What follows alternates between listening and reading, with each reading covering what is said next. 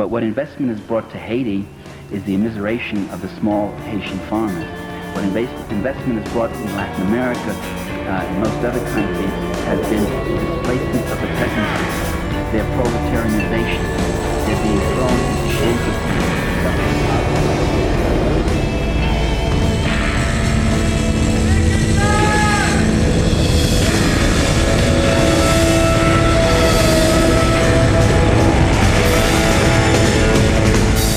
This is hell.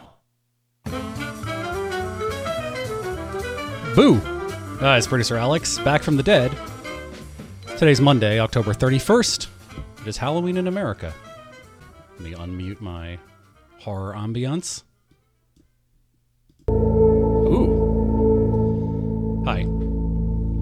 Your bitter, blind, broke, gap-toothed radio host Chuck is currently being haunted by work.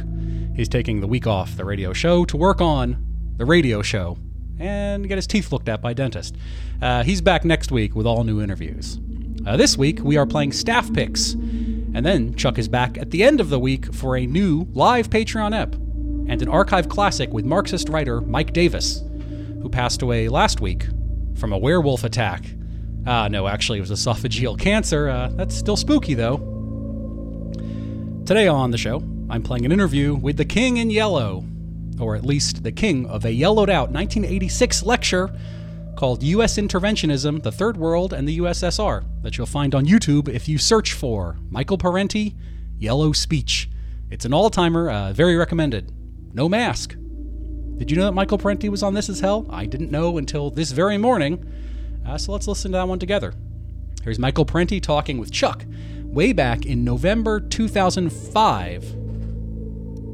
On the line with us right now is Michael Parenti. Michael Parenti is an author of some 18 books, 250-plus articles, a media critic. KPFA Radio calls him, quote, a tough, hilarious, right-on mix of scholar and street. Wednesday, November 16th, Michael will be at Glen Ellen's College of DuPage in SRC 2800, 425 Falwell Boulevard, to discuss the darker myths of empire. And then on Thursday, November 17th, also at 7 p.m., Michael will be here in Chicago at Loyola University's Damon Hall, 6525 North Sheridan in Finnegan Auditorium. Michael will discuss images of Iraq, truth, and propaganda. You want to read more of Michael's work, you can find links to all of his books as well as his most recent articles by going to michaelparenti.org. Good morning, Michael. Hello, how are you doing? Pretty good. It's really early in the morning out there in California. I just want to tell you I really appreciate you being on. And we've had your son, Christian, on a couple of times. And he has been a fantastic guest and a really great supporter of this show. And we're really glad to have you on this morning. Well, good. Thanks a lot. Michael, you have your piece, Right-Wing Judicial Activism. There's three of your most recent articles I really want to focus on this morning, and then some of your more general views. But in your piece, Right-Wing Judicial Activism, you write that President Bush, while he was nominating Harriet Miers, President Bush prattled on about his judicial philosophy and how he wanted jurists to be strict constructionists who cleave close to the Constitution, as opposed to loose constructionist liberals who use the court to advance their ideological agenda. And you continue, quote, it is time to inject some reality into this issue. In fact, through most of its history, the Supreme Court has engaged in the wildest conservative judicial activism in defense of privileged groups. How are these groups that President Bush has been nominating, either for the Supreme Court or the federal bench, activist judges? Because what we are hearing within the media, and I know that's a really simple question to explain, but what we're hearing from the media is that activist means liberal, and constructivist and somebody who adheres to what the framers of the Constitution, the founders of this country, really want, those are conservatives. So how is that not necessarily the case? All through the history of the Supreme Court and the other federal courts, you have example after example of conservative judges inventing law, inventing concepts, inventing interpretations that can't be justified by the laws or by the Constitution. And I gave examples through that article. Take, for instance, the equal protection and due process of the 14th Amendment, which says that the states can't deny anybody due process and the like. And equal protection meant treatment of equality. Well, the Supreme Court came up and said, well, you could have segregation, though. Segregation is a racist thing. That's not a strict construction of the Constitution. That's inventing a whole new concept, saying they can be separate as long as they're equal, which they rarely were, by the way, segregated facilities for blacks and whites. Let's take the concept of executive privilege, which Bush who called himself a strict constructionist, Bush has been using to refrain from handing over documents about the people he has nominated for the Supreme Court.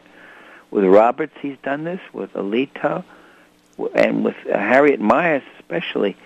He would not hand over documents. He'd say, it's executive privilege. Executive privilege is a concept which says that the executive doesn't have to be accountable to anybody, that the executive can have secrecy, that the executive does not have to publicize any kind of information if it doesn't want to. That concept, executive privilege, was invented out of thin air by conservative jurists and has been upheld, especially conservative judges who want to expand the power, the unaccountable power of the presidency. It's written into no law. There's no law that talks about executive privilege, and there's nowhere in the Constitution does the concept exist. So that's activism. You're inventing interpretations. Let's take the concept of the corporation. The corporations suddenly had rights of human beings. The corporations had the right to free speech. The corporations had the right to independence or free from any kind of social regulation because they were persons. Now, a corporation isn't a person, but the word person appears in the U.S. Constitution, in the 14th Amendment, and in the first 10 amendments repeatedly. No person shall be denied due process. No person shall be denied equal protection under the law. And the Supreme Court conservatives said person also includes corporations. Well, that's not a strict construction. That's not adhering to the intent of the Constitution.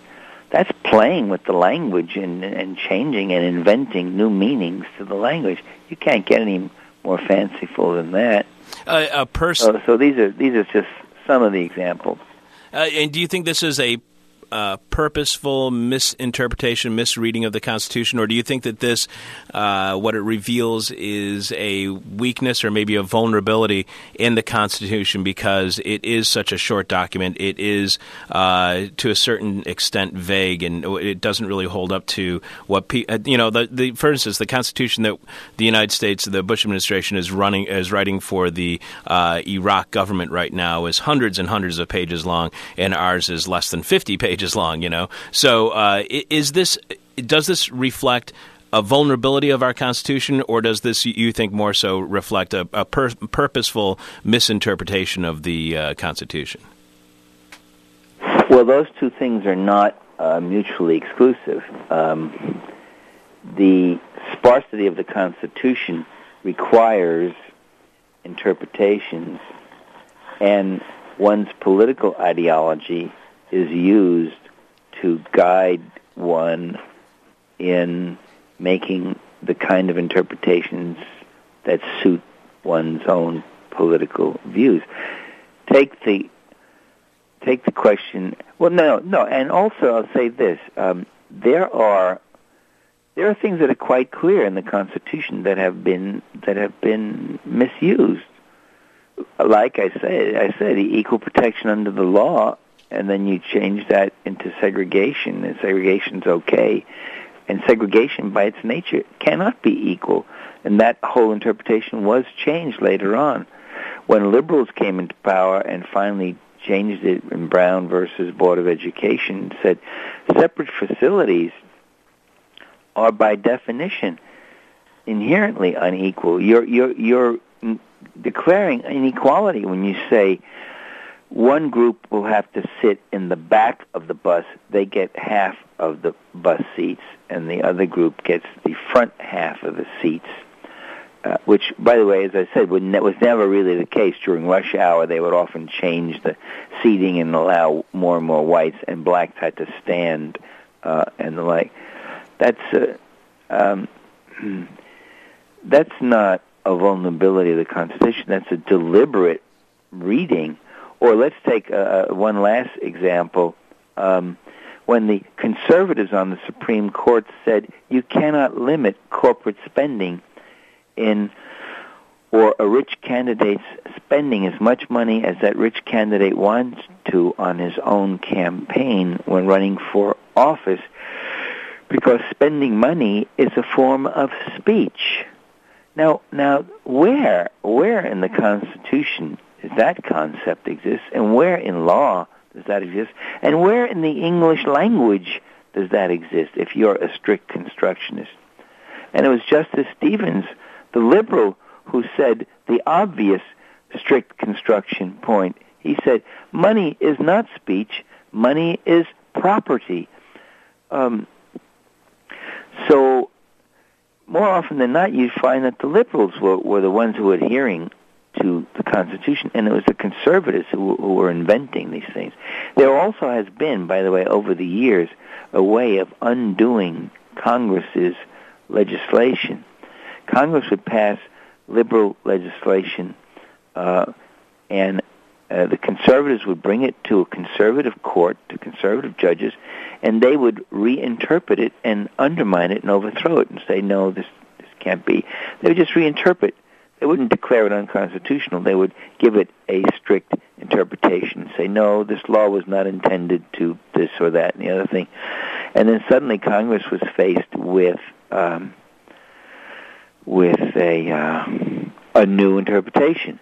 And then once you got conservative presidents in office, Congress would try to re-legislate it and say, yes, this is what we meant, despite what the court is saying. And then the conservative president, whether it was Reagan or one of the two Bushes, would veto the new legislation. So this was another way of undermining past laws, even if you couldn't get them through the Congress. You'd get them into the courts, and then Congress would have to act again, and then the president would have a chance to veto it. So you had all this kind of activism. The conservative judges have been the most judicial activists there is. Look, for instance, at now their intent of undermining Roe versus Wade, of deciding that there isn't a privacy clause, there isn't an implicit privacy clause in the Constitution. Well, there is. It's a very explicit one. Nobody talks about it, by the way, but the Ninth Amendment says any of the rights that haven't been explicated in these 10 amendments, those rights belong to the people. Everybody looks at the 10th Amendment, which talks about reserved powers, but on rights, it says, the Ninth Amendment says, all rights that have not been mentioned belong to the people and adhere with the people. So the right to privacy, when people say, well, where in the Constitution is that? You can say, well, the Ninth Amendment, there it is. It says any right not explicitly mentioned. And certainly the right to privacy has been an inherent right in the common law, for centuries, you know. Mm-hmm. We're speaking with Michael Parenti, political scientist, historian, media critic. Check out his website at michaelparenti.org. His most recent books, let me just list these off real quick. Most recent books include Super Patriotism, The Assassination of Julius Caesar, The Terrorism Trap, and Democracy for the Few. And you have a new book coming out this fall as well, correct? Yes, it should be out in another month or so, called The Culture Struggle. The Culture Struggle, and that's going to be out on New Press, is that right? No, that'll be out with 7 Stories Press.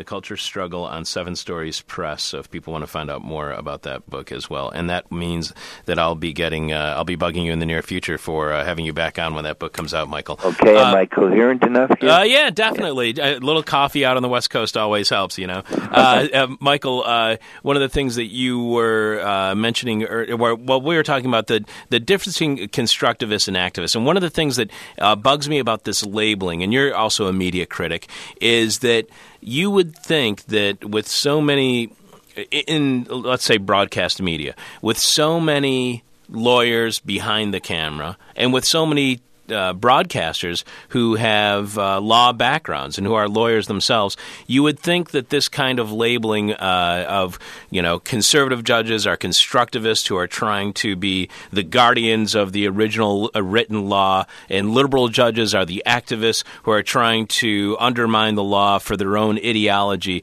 You would think that with that many attorneys in the in the media itself, that they would be able to do the most cursory analysis and show that isn't correct, and then they wouldn't use those labels, those terms that are obviously being applied for political propagandistic ways. Why is it that with that much legal training and that much a potential scrutiny from the legal community within the media on these kind of labels, do we not see a more coherent explanation of these terms, and to show that neither the liberals or the conservatives can really lay claim to constructivism or activism?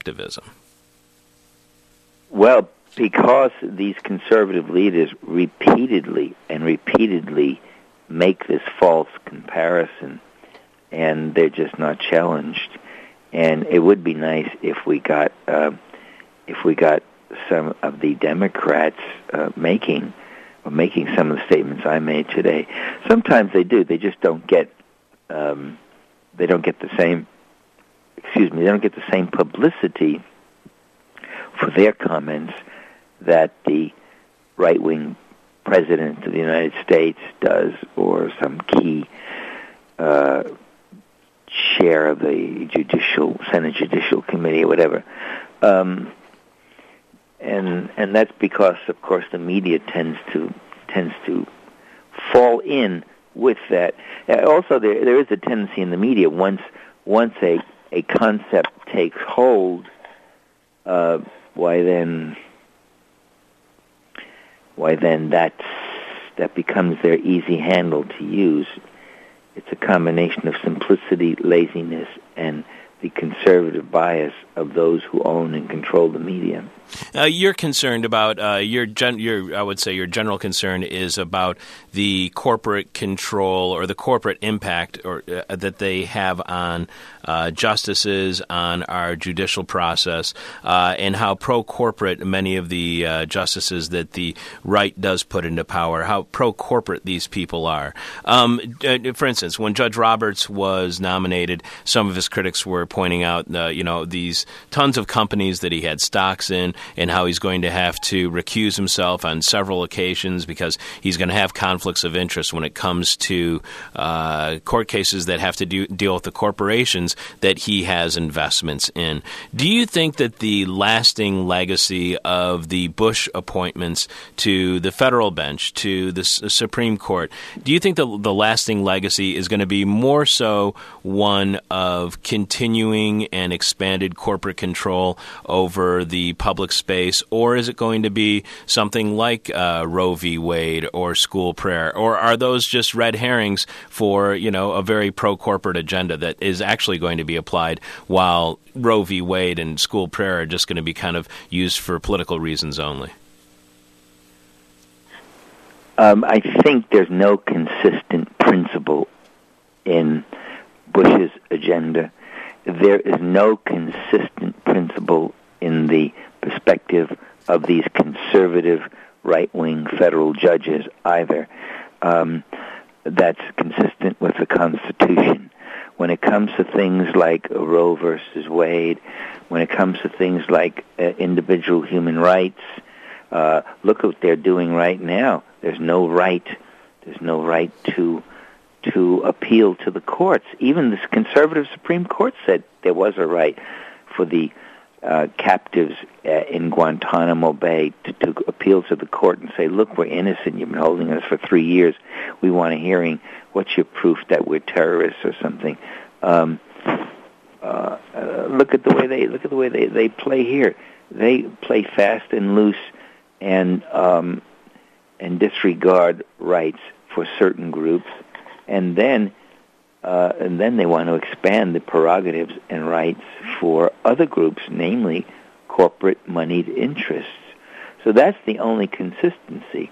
If it involves the rights and prerogatives of big, rich corporations and wealthy interests, why then they are loose constructionists or strict constructionists, whatever advance those interests.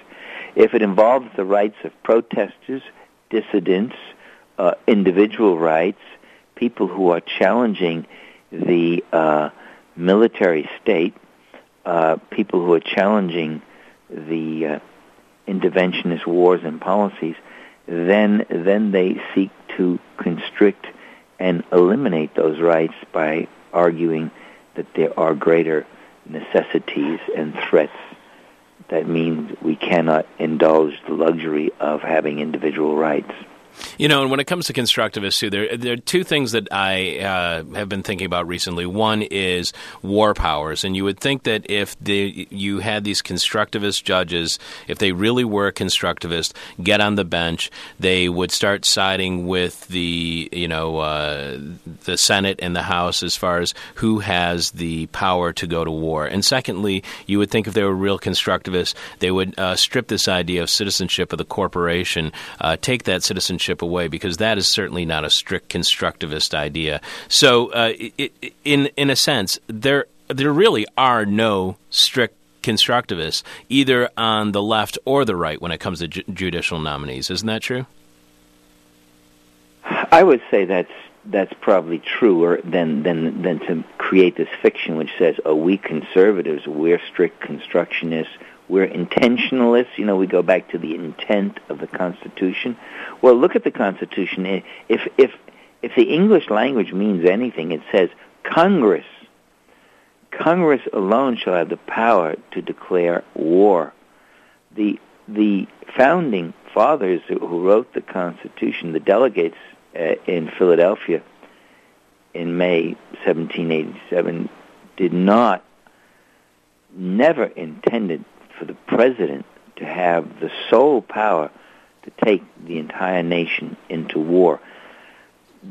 The power of one individual in public office to take an entire nation to war is the power of a dictator or an absolute monarch. And they were very explicit that Congress shall have the power. And yet, we see the president committing troops and pursuing wars under the War Powers Act, under the executive privilege, under the inherent rights as commander-in-chief, and inventing all sorts of ways of taking the nation to war. I mean, now we're not talking about a little interpretation about a particular law, how it would apply to certain people in terms of spending or this or that. We're talking about a huge life or death issue that involves the nation and involves the commitment of hundreds of billions of dollars of our treasure, and involves the commitment of the blood, sweat, tears, and lives of our sons and daughters and brothers and husbands and wives or whatever else, you know. Right. Speaking of lives and deaths, you wrote a piece in September on Katrina, and that piece, September 4th article, I believe it was, September 3rd in Z Magazine, was entitled "How the Free Market Killed New Orleans." And you write that the free market played a crucial role in the destruction of New Orleans and the death of thousands of its residents. And we've talked about this on our program before. But you bring up a really interesting point that make sure I get this right, in Cuba, when an especially powerful hurricane hit that island in 2004, the Castro government, abetted by neighborhood citizen committees and local Communist Party cadres, evacuated 1.5 million people, more than 10% of the country's population. The Cubans lost 20,000 homes to that hurricane, but not a single life was lost. A heartening feat that went largely unmentioned in the U.S. press. Yet what we do see, and I know that you blame neoliberalism, privatization, free market ideology, whatever you want to call it, on many of the deaths that happened in New Orleans. But what we see, again, in the media, and as a media critic, I'm curious how you feel about this, what we do see in the media is the failure of the government to get the to get FEMA into the affected areas and to help out people, and yet the success of Walmart to bring aid to those people. They're trying to reinforce this idea that privatization and business can do things when the government cannot. How do you feel about when you see these Walmart stories juxtaposed into this relief campaign for Katrina, when your feelings are that a free market actually undermined the ability to get people out and to make sure that lives were saved after Katrina? Well, first of all, Walmart would have never sent those trucks with fresh water and some other minimal supplies if they had not, in recent times, been under heavy fire from public protesters who have been protesting the terrible way that they have been treating their personnel and the enormous profits. You know, 4 of the top richest people in America are Waltons, and the Waltons are the people who own Walmarts. In terms of the profits they've made in recent years, every year I think each one of them makes about $10 billion in profits. That's on the backs of these poor women who are making $5 an hour. So let's get that straight. Second, whatever aid that Walmart sent to New Orleans, it really was very little. Private business could not. Private business could send some things, blankets and some water and some food at times, but this does not deal with the structural problems and the free market can't deal with the whole. How do you reconstruct the whole city? How do you build levees that will not cave in? How do you get labor working and housing set up and the like? So by free market, of course, it's not a free market. Right. It's free market in quotes, meaning the label is slung around by the Bush administration to mean government shouldn't bother with any social programs. Government has no social responsibilities on these things, and people should fend for themselves. And to hell with them, and devil take the hindmost. That's their version of the free market. Right. Another aspect of Katrina, you write that, quote, it was not until day 3 that the relatively affluent telecasters began to realize that tens of thousands of people had failed to flee because they had nowhere to go and no means of getting there. With hardly any cash at hand or no motor vehicle to call their own, they had to sit tight and hope for the best. In the end, the free market did not work so well for them.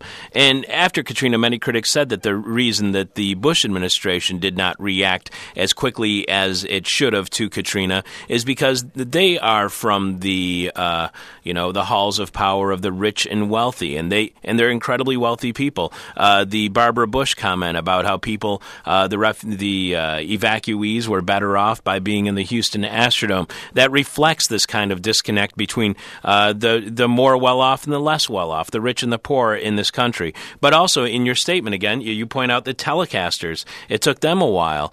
Wealthy telecasters to figure out what the problem was down there. So do you think the problem is more so one of free market ideology, or is it more so one of a cultural divide that gets in the way, that is an obstruction between the understanding of those who are rich to understand what the needs and challenges of the poor are so they can administer to those needs? Or are those two things kind of go hand in hand, free market ideology and social divide? Yeah, that's what I was going to say. That, by the way, is my voice coming in consistently, Chuck? Because yours is fading in and out. That's my fault. That was my fault. I'm sorry. I was having a little trouble with my microphone. Go ahead. You're fine. Okay. Well, I think, those two things are not mutually exclusive, that the class divide and the experience between a telecaster who makes $150,000 a year, or maybe $500,000, it depends. If he's an anchorman, he makes $2 or $3 or $4 or $5 million a year. The divide between that person and a poor working person in New Orleans, the class divide is a huge one, and it also has a whole class culture attached to it, attitudes about how you should be and how you should. Take the fact that what they overlook is that these poor people work. Most of them have jobs. Most of them had jobs. That's how they lived. They weren't living, it wasn't George Bush who was supporting them. They were supporting themselves. And if they were poor, it's because they received low wages and had to pay high taxes and had to pay high rents and high prices on things. Look what's happening right now. They're finding what the great shortage is in New Orleans. What is one of the great obstacles that they're facing as far as rebuilding New Orleans? They're having a problem. And what is it? It's labor. You've driven all these human beings out, and they're all resettled and all over the country. Well, those were the people who did the cooking and the cleaning and the building and the scrubbing and the delivering and whatever else that needed to be done. Those people are all gone, and a lot of businesses in New Orleans now are advertising needed, someone hiring, workers needed, so forth. So suddenly it occurs to them that New Orleans, the economy of New Orleans was marketed in the French Quarter, and that's where you got the clubs, the strip joints, the great jazz clubs, the great restaurants, a lot of the boutiques, a lot of the little old bed and breakfasts and all that. That was in the French Quarter. But that economy was created outside the French Quarter. I remember when I visited New Orleans, you can go to remote neighborhoods into a little hole-in-the-wall restaurant, and you could have a bowl of gumbo that was every bit as delicious as what you'd get on Bourbon Street or what you'd get at Antoine's or something. You realize that the cooking and the great foods and the great music and all that came from all over New Orleans, and that's all been shattered and dispersed and destroyed. Just a couple more questions for you. We're speaking with Michael Parenti. Find more of his work if you can find all of his articles by going to michaelparenti.org, as well as links to all of his books. He's going to be here in Chicago, in the Chicago area, next Wednesday and Thursday, and I'll give you a little bit more details on that in just a couple of seconds. And then back in August, you wrote a piece that I thought was amazing, and I have like 25 pages of questions for you, Michael, and we could go on for a couple of hours about your work. It really is incredible. It's some of the best writing that I've seen in a long time, especially your monthly columns. They're really great, and I would suggest that anybody who is a regular listener of our show should look for your columns that show up at Z Magazine every month, I believe. Your August 4th article that was entitled "Why the Corporate Rich Oppose Environmentalism" is, I think, an exceptional article, and even though we're not going to be able to get into it much today, I would really suggest that our listeners check out this article, because I think this makes a lot of very valid points. But one of the things that you write is that, quote, "In the long run, the corporate wealthy indeed will be sealing their own doom," and that's as far as their impact, their effect that is going to be permanently upon the environment. Along with everybody else's, they're going to seal their own doom. However, like us all, they live not in the long run, but in the here and now. What is at stake for them is something more immediate than global ecology. It is global capital accumulation. The fate of the biosphere seems a far-off abstraction compared to the fate of one's immediate investments. And that's where your quote ends. So is capitalism just exacerbating the problem, and what it really is a frailty of the human condition that we can't see what our long-term impact will be in our life in any different realm when we look at our life, and then just capitalism exacerbates the weakness of the human condition? Is that what you're getting to? I think that might be a good way. Of course, capitalism in some respects creates that condition. It's not necessarily inherent human condition. Human beings were pretty happy with non-polluting mass transit, electric car systems that Los Angeles had, for instance. 90 square miles of one of the finest electric car systems. It was quiet. It wasn't polluting. It was efficient, but that wasn't very profitable, and that was run by the city. So the big corporations like General Motors and Firestone, the tire companies and the gas companies, they bought up these franchises, privatized them, tore them all up, and got people to buy cars, and in addition pay billions of dollars to build superhighways. People don't have no idea of how much their highways cost them. They're incredible amounts. So it really is capitalism creating new needs that are more profitable for the capitalists. At the same time, it is true that human beings are idiots when it comes to cars. They're all crazy. Not in America anymore. A lot of people are kind of sick and bored and resentful that they have to own a car. It's so expensive. It costs so much. And the like. But you look at China now, the Chinese middle class is going crazy. Everybody has to have a car. I have friends who go to China regularly who are Chinese who say there are even people who don't need a car, but they want to get one now because it's the big consumer symbol. So you have throughout the third world, the big rage is now cars. So it's true. If you pose a rational, ecologically more sound mass transit system or private cars, you're going to get all sorts of people grabbing for the cars. A car gives you the instant mobility, the status, the empowerment, and all that crap.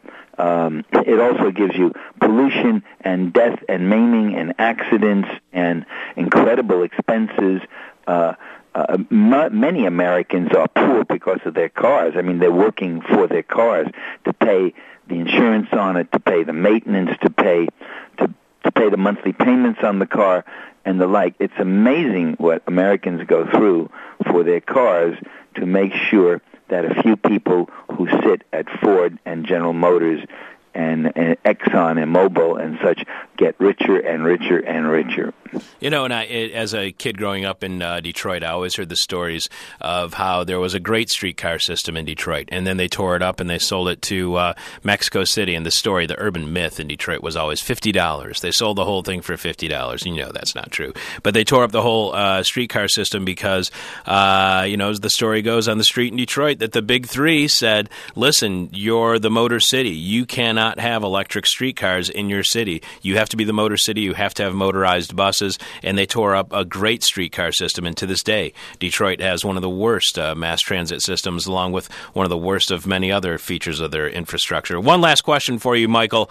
We've been speaking with Michael Parenti. Check out his articles at michaelparenti.org. He is going to be here in the Chicago area on Wednesday, November 16th. Mike will be at Glen Ellen's College of DuPage in SRC 2800, 425 Falwell Boulevard to discuss the darker myths of empire. And then on Thursday, November 17th at 7 p.m., Michael will be at Loyola University's Damon Hall, 6525 North Sheridan in Finnegan Auditorium. Michael will discuss at that event images of Iraq, truth, and propaganda. We have both those events right at the front page of our website, thisishell.net. And the direct link for Michael, all you have to do is just click on his name at our website, and it'll take you directly to his website. One last question for you, Michael, and it is our question from hell. Are you ready, sir? I know it's early in the morning, but are you ready? Yeah, sure. All right. So in this, it was provoked by a listener of ours.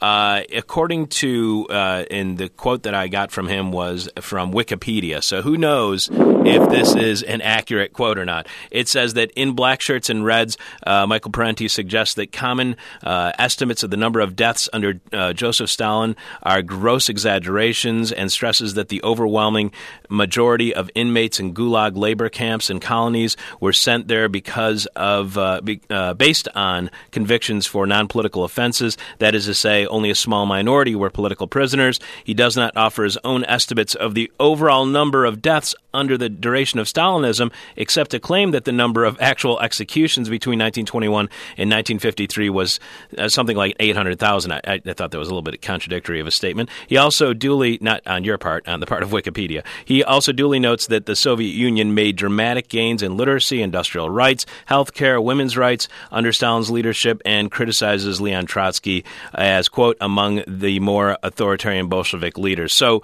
the question from hell from one of our listeners, written by Ray, who's been listening to the show for a long time, is Mr. Parenti. He says, do you believe that the gulags reported by Solzhenitsyn and others were real and really as bad as they are portrayed by him? Chuck, Yes, sir. Chuck, I'm having a terrible time hearing you. Can your listeners hear you? Because your voice is going in and out. I apologize. It must be a problem on our end.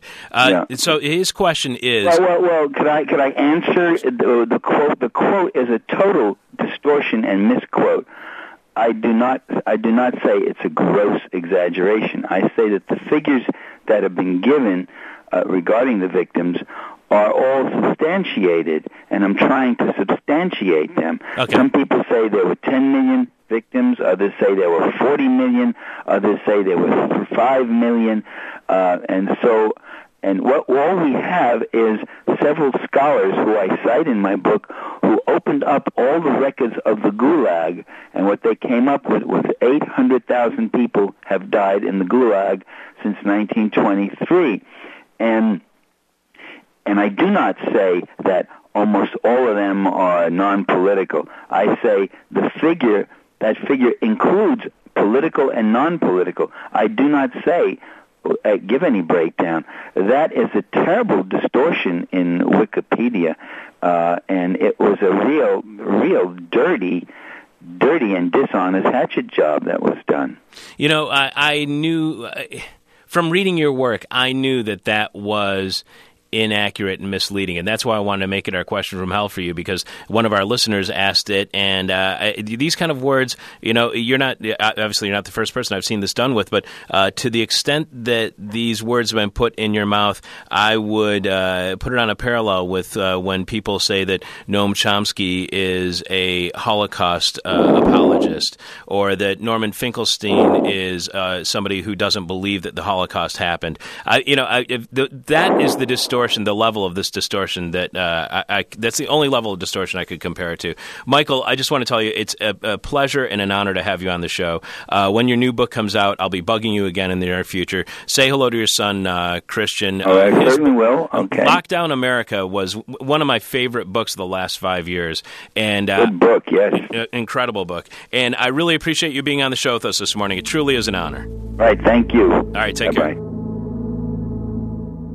That was Chuck talking with Michael Parenti back in 2005. We've also had Christian Parenti on a bunch of times too, but that was the one time Chuck talked with Mike. If you get a chance to go look at that yellow interview, I think if you just type in Michael Parenti 1986 into YouTube, you'll get the whole thing. It is really worth watching. Thanks for listening to today's episode. Lindsay will be back tomorrow. She's going to be playing an interview with Jenny Odell on how to do nothing. We do have a question from hell for you this week. What are you doing with your extra hour from daylight savings time, which ends at 2 a.m. on Sunday, November 6th? What are you doing with your extra hour from daylight savings time? Winner gets their choices of This Is Hell merch, which you can see at thisishell.com/pages/support. Got to get rid of that pages part of there, huh? All right, thanks for listening to the show. We are going to be back next week. Actually, Patreon, Chuck's back this week, so it's a Thursday or Friday he'll be back. And then all new material next week. Have a good time, everybody. Stay safe. Watch out for ghosties and ghoulies. Okay. Bye. My demon is on my butt. My demon talks to me in profanity like a sailor. And my demon tries to knock me down. And my demon tries to put me on a hell ride. Thank you for listening to This Is Hell. For more Interview Hell and to support the show, visit thisishell.com.